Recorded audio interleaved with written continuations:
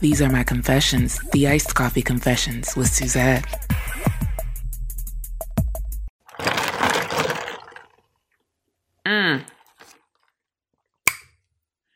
Hello, loves.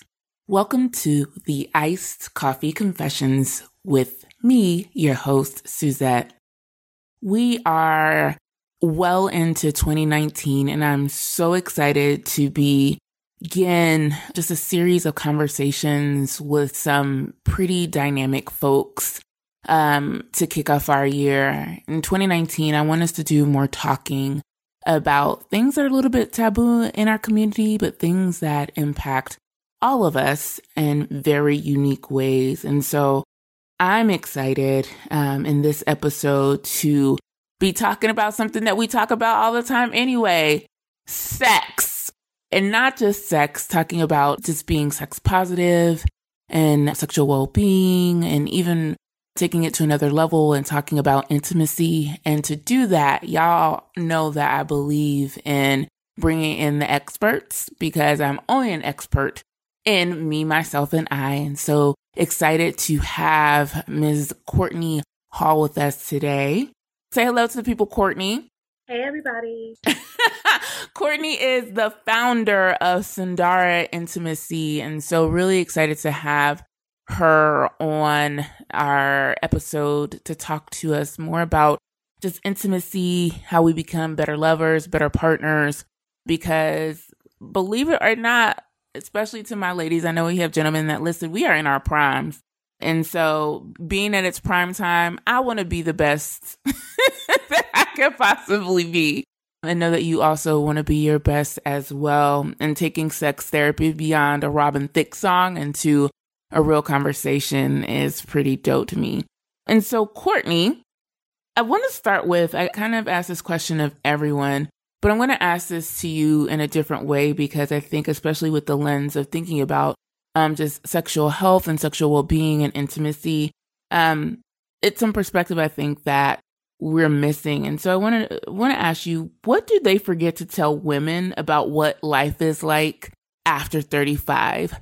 So I thought about this question a lot, because unlike a lot of women, I grew up in a household where my mother was constantly telling me about what life was like when you got older. It was almost like this thing. And I don't know if it's, because she's Haitian and she didn't like to sugarcoat anything, but she definitely was always trying to get me ready for life as an adult and what people are going to say and how it's going to be. But I think one of the things that they don't tell you is that life after 35 is really dominated by the idea that it's going to be okay and it doesn't matter.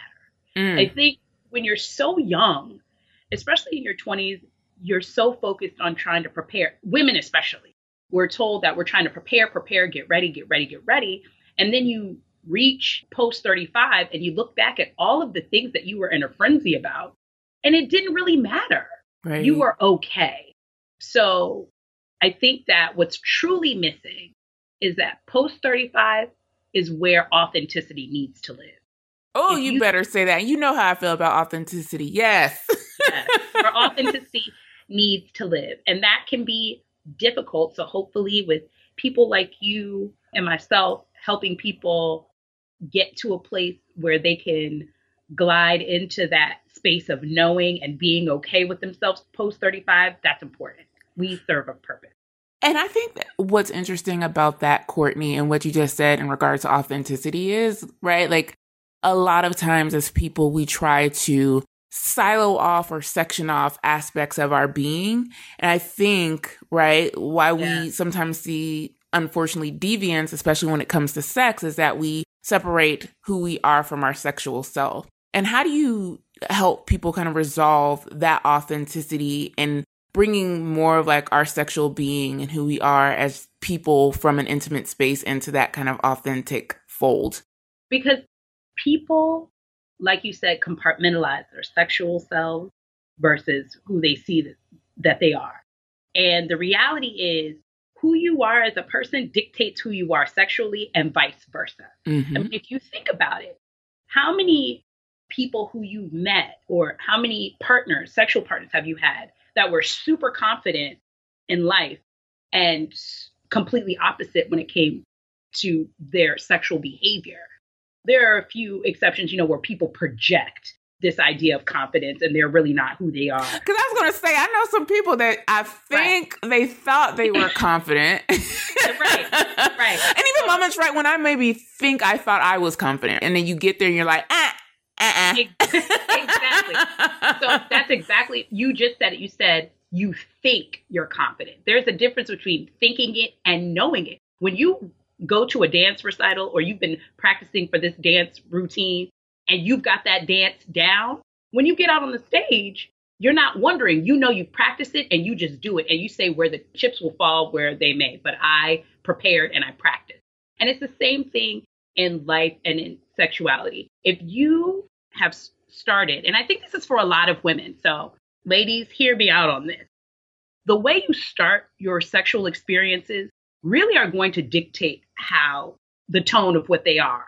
So if you start your sexuality and your sexual experiences in trauma or in discomfort or unsure, then that's going to be the theme. You're going to enter into your sexual experiences from a place of being timid, from a place of being unsure, because that's all that you've known. And this is what happens, Suzette. People, a lot of women, sex happens to them. Do you hear what I'm saying? Mm-hmm. You're not as participatory as you would like because you have all of these things going on in your head about what it should be, what it shouldn't be, what is he expecting, what am I not giving? All of these things are going on. So again, now you are a passive participant in your sexual experience. A passive participant in your sexual experience. So how do you heal that? And I'm guessing that some of that work that you do with your clients, either through individual counseling or through couples counseling. Mm-hmm. And I want to name what I really appreciate about Courtney on her site. She calls them experiences. And so within an experience, how do you heal some of the initial trauma that folks enter sex with? Okay. So with my experiences, as you see, there's only one that I offer that's explicitly sexual. Nothing else that I offer through intimacy coaching is explicitly sexual. It can be used in conjunction with sex, but it can also be used by itself. And what I'm trying to do to get people to get to that confidence and to be comfortable is building up the intimacy and connection. And you can do that as an individual. I wrote a blog called Casual Intimacy that talks about how you can create a connection with a stranger. So many of us think that being able to be comfortable in a sexual relationship or a sexual experience means that I have to know this person on this deeper level, or we have to be in a certain type of relationship. But really, working with individuals and helping people become comfortable with who they are allows room for authenticity. And within authenticity comes being present. And with becoming present in your sexual experience, now you feel more comfortable being more communicative with your partner. Why? Because you picked a better partner. A lot of times we're timid and we're scared because of the behaviors that the partner we have chosen have displayed that may have nothing to do with sex. So if I don't feel comfortable with my partner, then I'm going to not necessarily feel comfortable with myself. And I don't think a lot of people think of it that way. They always are so quick to put it on themselves. I need to be more comfortable. I need to take more charge of my sex life and all of these things, but it takes two. So now if I'm confident and comfortable, I'm going to pick a better partner. So that's how I work with my clients, is really getting them comfortable with themselves and helping them understand that one part is me and the other part is the partner. So if I can be comfortable with myself and the way I carry myself, I'm going to now not only attract a certain type of partner, because let's keep it real, Suzette, everybody likes a beautiful woman. Everyone likes a confident person, even the raggedy. Wait, I'm sorry. I don't agree with that point, because if you've lived in Northern California, like I've lived in Northern California, I don't know if I think they really like beautiful women, but that's what I know. But I'm going to let you finish. And yes, I do have that California connection, so I know exactly what you mean. So let me say, everyone likes a confident lady. Everyone that you want is going to be attracted to positive energy, right? Right. So You don't necessarily, if you're walking around feeling confident in who you are, you're also not going to allow yourself to be treated in a certain way. So you're going to be weeding out a lot of people that may be detrimental to your sexual experience and your sexual growth. Mm. Does that make sense? Oh, that makes a ton of sense, right? I think, and I'm not saying this for myself, I'm saying it for a friend, right? Yeah. But, in your 20s, you was botting and bopping, right? For lack of a better term, right? And so, not that you weren't using discernment, but a lot of the context in terms of like who you may have chosen for a sexual encounter or who you might have chosen for a partner changes, especially right as you come more fully into who you are. So I think that makes perfect sense. And you know what? I think that being in your 20s, let me tell you this, as a woman post 35, I tell every young girl that I know who I see trying to be, and I'm about to age myself, this is family here. Every girl that I see trying to be Claire Huxtable. Oh, gosh. Every girl from a certain background who wants to be the best girlfriend and get the best grades in school and do this. And I'm not doing that because that's for a thought. I'm not doing that because that's because of a loose woman, or what have you. I would tell all those young girls, I want you to tap into your inner Rihanna. Okay? Because this is what makes post 35, post 30 that much better. All the young women who didn't experience life, now that we're older, I find a lot of them have missed out on a lot of the growth and experience that would lend itself to having more realistic expectations. So you haven't gone out there and, perhaps did a walk of shame, or perhaps had a friend that, still doing walks of shame. Right. Listen, if you haven't had these experiences, they're going to be foreign to you later on when the fall from grace is that much longer and harder. Right. When you're 20s, nobody's expecting you to have it all together. No one's asking a 21-year-old, well, give me your greatest financial advice because I can see how well you've done. I mean, that's not what people are doing. I had a girlfriend of mine tell me, she was in her 30s at the time and I was in my 20s. She said, in your 20s, you're trying, and in your 30s, you just are. Oh, and love that. You know what I'm saying? So I think that, we come down hard on girls who are out here trying to be, when I was in college, being a video girl and doing all those things. But what else are your 20s for besides learning who you are as a woman and taking your journey the way that you take it? Safety is what matters. Right. But you're not going to be you haven't lived enough to know these super mature lessons that you're supposed to have. When we look at these women who may have had their 20s taken from them, what ends up happening? They get in their 40s and they in the club, they're trying to reconnect to something that was 20 years ago. Right. Because they didn't have the experience. So it's important, I think, to have these experiences so that when you do get post 35, you have a greater understanding of what this thing looks like. Agreed. I think what's funny about what you said, right, is there is this belief that to have it all together young means to have it right. And I always say on the podcast, right, like every single experience I've had has been a lesson that has grown me to something else, right? And it's not pooing on like the folks that choose to get married earlier or the people that have like just taken a very like straight and narrow route. What it does mean is that there's a different set of lessons that people have and a different sense of understanding that people have when they've chosen to maybe take a more discovery-focused lens, right? Yes. And I will say this, and this is going to be very unpopular, but again, you got to look at your experiences of people around you. And then I look at clients that I've had. And the people that get married young, those individuals, for a lot of those relationships to sustain themselves, and we've heard it, many times, but it's true. These are individuals that make, first and foremost, beyond love, beyond anything, they decide to stay together first and foremost. That's the decision. It ain't got nothing to do with love, nothing like that. Because love takes on different forms for different people. The desire to stay together in a marriage is what keeps individuals together. So that's number one. Number two, for a lot of people that get married young and then they get divorced later or they have marital problems later, almost all of them cite in some form or fashion their wings being clipped. Because when you're so young and you're still figuring out who you are, now you have to honor this other person. And at the time, it may be great, but you haven't had all these different life experiences thrown at you to test who you are as a person. And the person who you were at 25 is not going to be the person that you are at 30. Listen, the person I was at 36 is not the person I am at 37. So thank you. Exactly. It's hurtful to say in a little bit, right? Because you do want to see your friends, especially people that you love and your family members, win. But I feel like can count on one hand how many people I know that got married like super young. And by super young, when I say like 25 and younger, that are still married now. Yeah.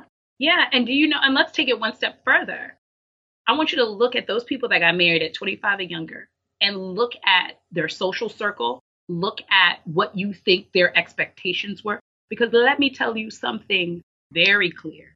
If I went to my Haitian mother and said, Mommy, I'm getting married, and I was 21, she'd say, no, you're not. Go sit down.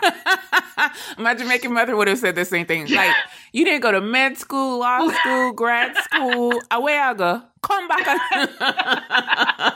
Like, you know how Haitians get, who's getting married? So not you. So I think, again, there's this prevailing wisdom that says, listen, live a little, figure out who you are as a person first, and then decide if this is the way you want to go, because marriage is an all-encompassing thing. But I also think the flip side to that is when you're in your 20s, that's exactly how you look at marriage. The older you get, the more that idea of what marriage is and what a relationship is, it metamorphosizes into something that if you were to present it to yourself in your 20s, you would have been like, that's not what I want. But, when you're in your 20s, you haven't lived, you don't have nothing. Now, all of a sudden, when you're in your 20s, you're like, prenup, horrible. Now you're in your 30s, you're like, well, you know what? If you coming in here with a duffel bag, you're going to leave with this duffel bag and not this Gucci luggage that I had. Listen, if I came in here with some rice and peas, I'm leaving here with some rice and peas. Okay. You weren't with me shooting in the gym. Okay. I love you. But let me tell you something. I've seen too many people go down this road for me to be standing on the side looking like Erykah Badu with the bag lady. And guess what? You picked the right partner. He or she is not going to have a problem with that because they have stuff to protect. Maybe this is their second marriage. They learned their lesson. Again, we are post 35. Right. Life looks different. Right. Second Wives Club. Sign me up. Hello? I want you to get your mistakes out of the way with that first one. Hello? Yes. Knock out your kinks. And Courtney, I want to switch lanes really quickly. And why this kind of rises to the top for me is because I recently started watching Killer Mike's show on Netflix called Trigger Warning. And in the episode where he is trying to figure out how to give vocational education to people, he goes and visits a sex therapist, right? And I wanted you to explain to folks what it means to be sex positive, because in the episode, he went to her specifically because she's able to facilitate sex positive conversations and interactions. And so what does it mean to be sex positive? So to be sex positive means to look at sex and sexuality from a beneficial and without the lens of shame. Okay. So a lot of times we shame people and we shame their sexual behaviors. And what being sex positive is, it's about being accepting, it's about being safe, and it's about understanding that everyone has different things that they enjoy sexually. However, what happens between two consenting adults is perfectly normal and healthy if both adults consent and they are free from force or anything like that. So for instance, looking at if you saw in the episode, she made it very clear that she wanted people to feel like they were in control of what was happening. Okay. So if you look at a lot of pornography, you see a lot of victimology in there. You see a lot of women that are not necessarily or marginalized individuals. Okay. So it could be women. It can be members of the LGBTQ community that are being put in situations where they seem to be or are being victimized, as if their needs aren't being met, as if stereotypes are being played out. So to be sex positive, which is, as you saw in the episode, she wanted to make sure that these people had a voice, that they were active participants in choosing how they were going to be viewed and how they were going to behave. So that's where sex positive comes from and what it is. Gotcha.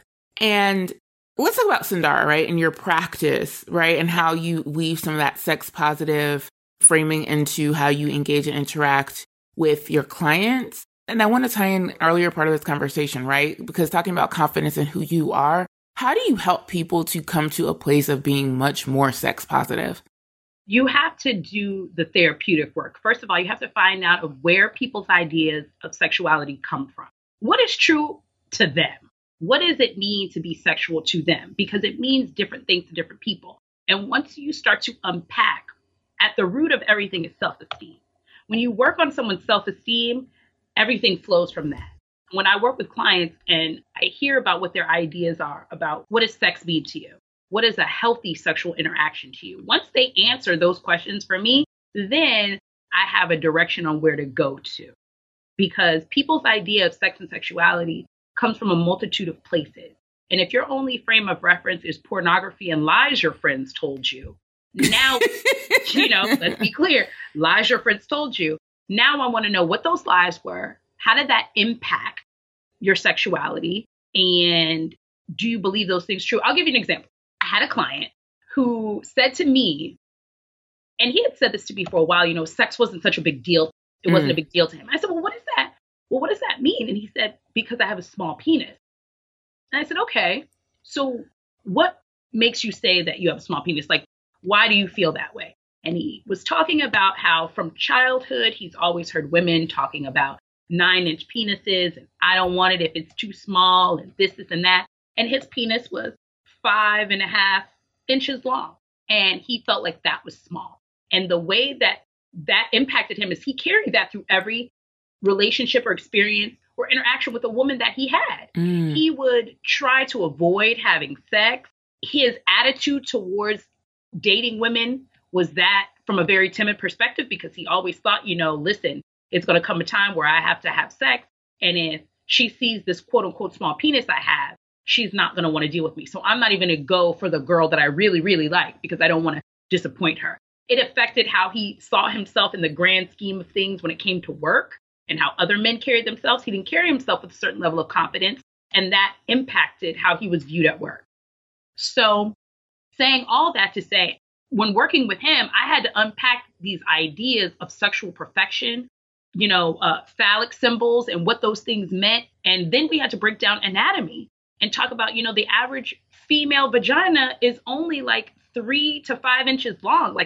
So if that woman wants a man with a 9-inch penis, that may lend itself to pain, And then from a woman's perspective, since we're talking about this in sexual confidence as a woman, if you've been told that you need to be able to, quote unquote, take a 9-inch dick, and now every time you have sex with this guy, it hurts, that pain has been what? Normalized to you. Oh, it's supposed to be this painful because all women are supposed to, bigger is better. And that is not true. Everybody's body is different and we're not equipped to handle those kinds of things. If that was the case, most men's penis would be 9 inches, but they're not.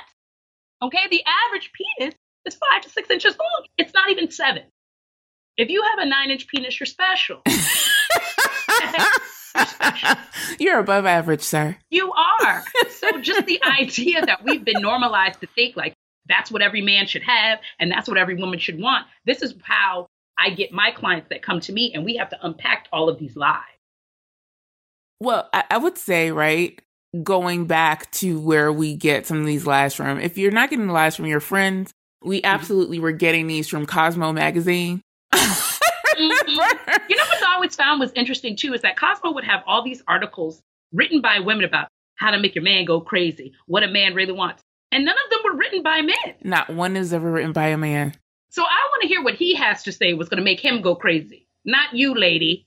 Well, I also think, too, like Cosmo magazine, I think they created a narrative around some of the things like even the Kama Sutra that were untrue. And so what I really also appreciate about your practice is like you try to like re-spiritualize and reground us and how the Tao, the Kama Sutra, and also Tantra are really like foundational, right? To like building like a strong, intimate relationship as well as like a strong sexual relationship. So can you talk us through a little bit about like how those three practices actually set the tone and the framing for like a very like healthy sex life?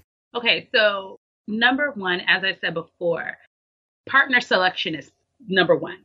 You have to feel comfortable with who you're with, because now that we're making a conscious effort. Being conscious and being intentional goes hand in hand with picking a good partner. Now that we're conscious and intentional of picking the partner that we're picking, now what we're going to do is be a lot more verbally communicative. Like we talked about earlier, when sex happens to you, you are a passive participant. Post 35, you're picking a different type of partner because you're going to be considering being intention in this person's personality and do you feel safe with them? Now let's talk about sex. We're going to have a conversation. So if I'm working with an individual, because the way I work with individuals and couples is slightly different. When I'm working with an individual and we're doing the intimacy coaching that involves the Tao, the Kama Sutra, and all those things, I am their partner. So they now are working with me and they're giving me everything that they would give their partner. When I'm working with a couple, I am their guide in helping them. So first of all, we start with loving communication. And loving communication just means caring for the person. Post 35, I don't want any of you women having sex with people who you don't like. And when I say like, yes, because that's the thing. When I say like, I don't mean you want to run off and you don't necessarily want to run off into the sunset and get married with them, but I mean having positive feelings towards the person. This could be a person that you just met at a bar. And that's what I really want people to adjust their minds to. There are so many times that we make connections in places and we feel comfortable with people. Again, because we're older, we've learned. You can kind of pick up on somebody's personality pretty quickly because you've been conversing since the 80s. Mm-hmm. So you meet these people, you have these authentic connections. And Sundara helps people kind of pick up on that. So you pick up your authentic connection. Then you have a loving conversation about sex, sexuality, who you are, what you like. If you can't talk about it, then you probably won't do it well. So we need to be able to have this conversation about intention and about how we want our partner to feel. Once we can have this communication, once we've picked a good partner, once we have the communication, now it leaves the door open for sexual experimentation. You know, I work with the clients. We talk about that. Once a client tells their partner, and this is extremely important, once you tell your partner, my intention for you in this experience is to feel safe, is to feel loved, and for me to learn your body and what you like. Once your partner puts that out there and we begin the experience, now the other person isn't going into it thinking, I hope she likes this, or what if I don't do this right? Because now you've told them, my intention is to make you feel good. And now your partner can say, okay, well, you know what? I really like it when you do this. And now that person's ego isn't bruised because they didn't go into the experience thinking they know this person. I think that's a big problem that we have, which is everybody needs to go into these experiences with a clean slate. So many of us, when we have sex with somebody, we're just doing the same thing we did with the last person. And we, never even ask if they liked it or whatever. We're just waiting for the shoe to drop, or maybe they'll say something, maybe they won't. Can you imagine if your partner said to you, Suzette, my intention for you is for you to feel pleasure and for you to be happy and safe with me. So what could I do to make you feel that way in this experience? What would that mean for you? Girl. Girl, I would have to keep them. And here's because I've been literally like sitting here and thinking about, have I ever had that conversation? And I'm not going to be out here counting for anybody because y'all not going to judge me on my own podcast. But I can say I don't think, I'm 100% sure I've never had anybody say, like, this is my intention for this interaction. Now, if you think about it, if you knew someone's intention, because let's be clear about a lot of us use sex as a tool. We withhold sex. I don't want him to not like me or just think that I'm just here for that, so I'm going to withhold something. Or we use sex to get somebody. I'm going to put it on him and it's going to be this. Like, we already go into it with our own agendas for a lot of us. Mm-hmm. So for your only agenda to have a positive experience, having that conversation can open the door. Now, this is another thing that... But I have a question real quick, right? How woke does your partner have to be to receive that, right? So let's say I'm the person that has been getting your wonderful and amazing like coaching and therapy and services, right? So I've been going through the experiences to grow myself as a partner. And I meet a new partner. Yes. Right? Like how woke like so like, hey boy, my intention, right? Like I don't want to minimize it, right? But like, how aware does that person have to be, right? But again, to your point, if I'm being, hold on, let me walk back through the lessons you've been teaching me, Courtney. If I've been thoughtful about who, then I should have been picking a partner that understands intention and can receive it, right? Yes. Yeah. Come on, learn it. Yeah. Do you see why this is why it becomes challenging, because I'm going to tell you something that I learned a long time ago. If you date like you're supposed to, you wouldn't be going out very often. Do you see what I'm saying? Like, it's hard to stick to your gun in terms of, I'm only going to date or pick partners that are X, Y, and Z. But the older you get, the less time you have to waste, and the more that becomes easier. But when you're younger, you don't think of it that way, because if I dated everybody who was supposed to court me the way they were supposed to, then Friday nights would be kind of slim and nil, or everybody would be ugly. Like, that's what you think. But as you get older and you pick partners, first of all, if you're a communicative person, you're going to pick someone that likes to communicate. There are plenty of men and women that are older that want to have valuable conversations, because here's another thing. Most of my clients are women, and I really, really like working with men. I've had a few male clients, but you have to break through a certain barrier. Like, a man has to feel like, I need this to go to this. A lot of times our society, especially men of color, our society doesn't create an environment that makes it seem okay or even beneficial for men of color to explore this part of themselves. I mean, if you listen to music or anything, you hear a lot of these younger men of color just talk about the best thing that they have to offer is their sexuality. And if you know, like I know, I don't know that many dudes in their 20s who their sex game is all that. Okay? So they're uncomfortable with themselves too. So, like, to your point about how woke does he have to be, this has to be somebody who thinks that sex and intimacy is important. And a lot of people do not understand how to communicate the importance of sex and intimacy without sounding like a creep. Because you hear a lot of women, I have friends, I'm sure you have friends, that really do, intentionally or unintentionally, demonize sexual behavior. Right. Because of their discomfort. Right. So you're talking about being able to communicate with your partner about how woke does he have to be, like you said, being intentional up front. The same way that you were like, woohoo, child, that would be the same way a man would be, because I've done it. Nobody ever asks a man what he wants. Nobody haven't. No, how can I make you feel good, daddy? Like, nobody's doing that. They're like, okay, my back hurts. Just do it to me. I'm a bro on my side, and you can just do it to me. Or, once again, just receiving what he's giving, and he's hoping that it's working out because you didn't say anything. So he guesses it's okay. So it is a challenge. And that's one of the things that I'm hoping doing things like your podcast will help, which is make it okay for men to seek out information.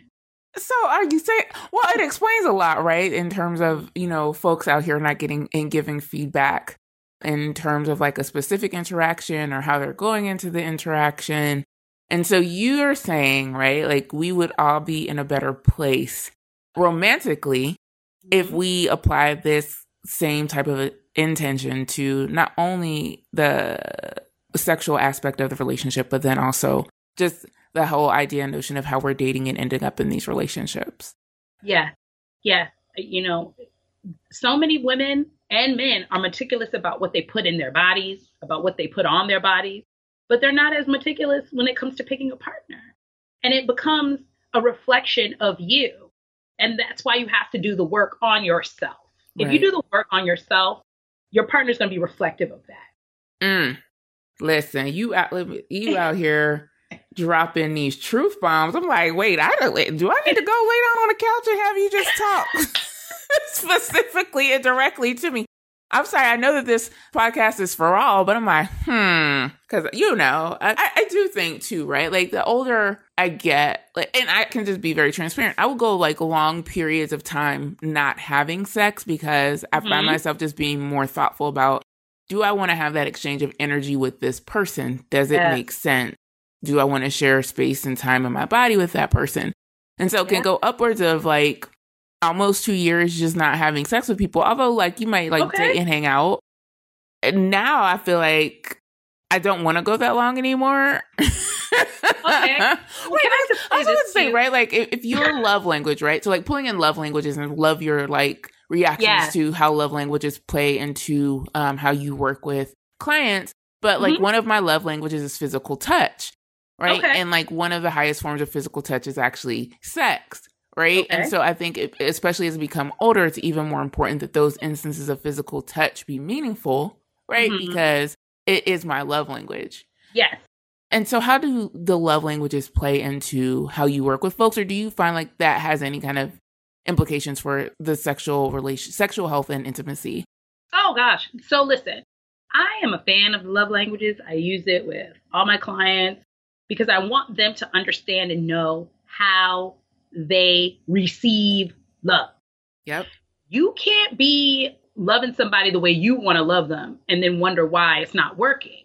You have to love people the way that they are loved. So in using and working with the love languages, because a lot of times people don't know what their love language is, once they figure it out, they start to connect the dots about things, and then that makes it more meaningful to them. So for instance, if your love language is acts of service and gift, and my love language is physical touch and words of affirmation, if I'm sitting here trying to have sex with you every day, but I don't help you do the laundry, I'm not fulfilling your love language. So when we have conflict or when you feel unfulfilled in the relationship and I say to you, well, I make love to you every night. I'm trying to physically connect with you. Why don't you think that I love you? Or why isn't that enough?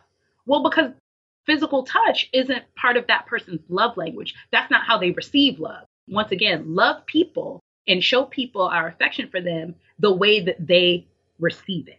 Gotcha. So mine are physical touch. Okay. And quality time. Oh, those are mine too. So being naked in the bed all day is just perfect, right? But again, taking into consideration, right, because physical touch is one of mine and quality time is one of mine. Because also too, like people hear quality time and think it's that you want to be together all the time. And I'm like, no, that's not what it is. What I want it to be is when we do spend time together, I want it to have purpose and meaning and feel great to both of us, right? So people also misinterpret that all of the time. Absolutely. And that's exactly what it is. And physical touch does not always mean sex. For a lot of people, there comes a time, especially in the, as my mother would say, the winter of your life, where mobility isn't what it used to be. You physically may not be able to have sex, but that doesn't mean that you don't stop holding hands. That doesn't mean that you stop rubbing each other on the back. That doesn't mean that the intimacy and the touch stop.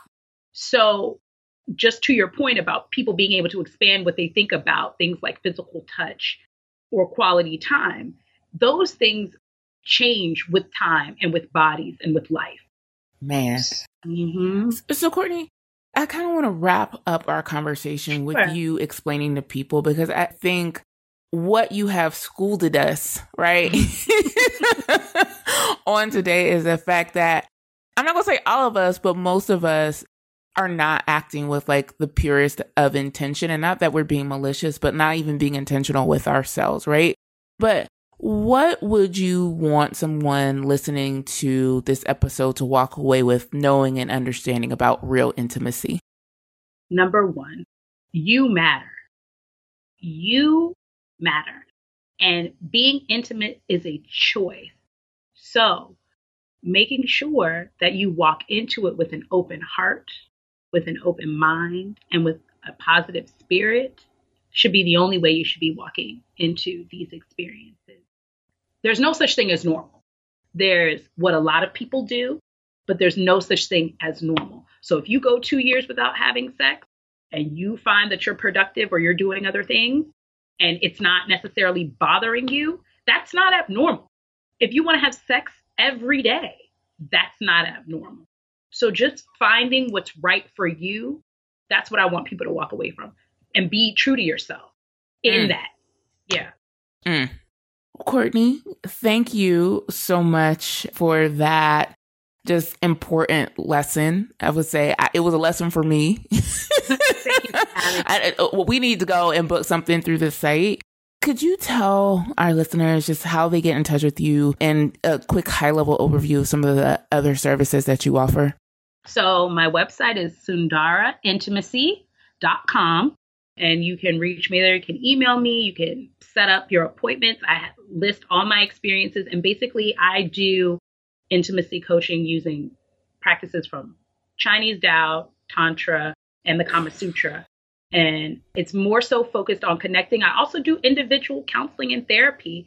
So if you're interested in just therapy, helping you live your most authentic and intentional life, you can also go to my website, Courtney R. Hall, COURTRHALL, hall.com, and book a session with me for personal life guidance.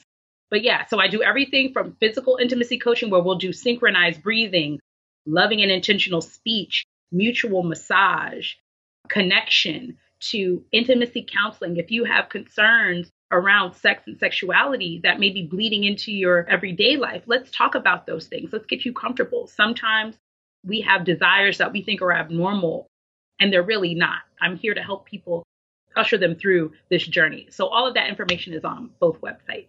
Awesome. Thank you, Courtney.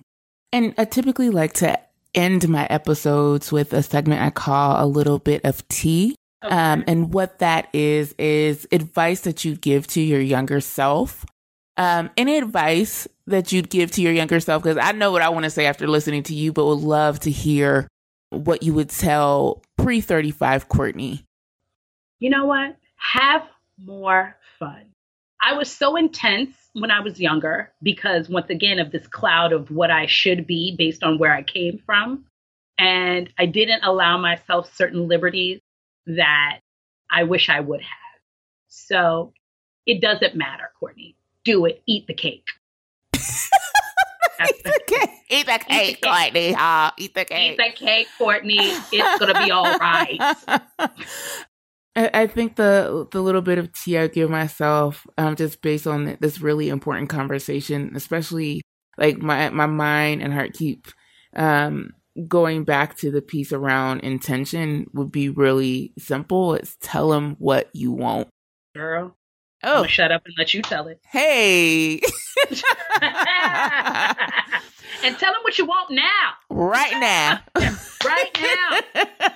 He is nastier than you will ever be. So just tell him. He's with it. I promise. Oh, Lord. And with that, I would like to thank everyone for listening to this episode of the Iced Coffee Confessions. Talk to you later, loves. Thank you for joining us for this episode of the Iced Coffee Confessions. We'd love to stay in touch with you. You can find us on social media via Facebook at Iced Coffee Confessions or on Instagram at The Real Iced Coffee Confessions. See you soon.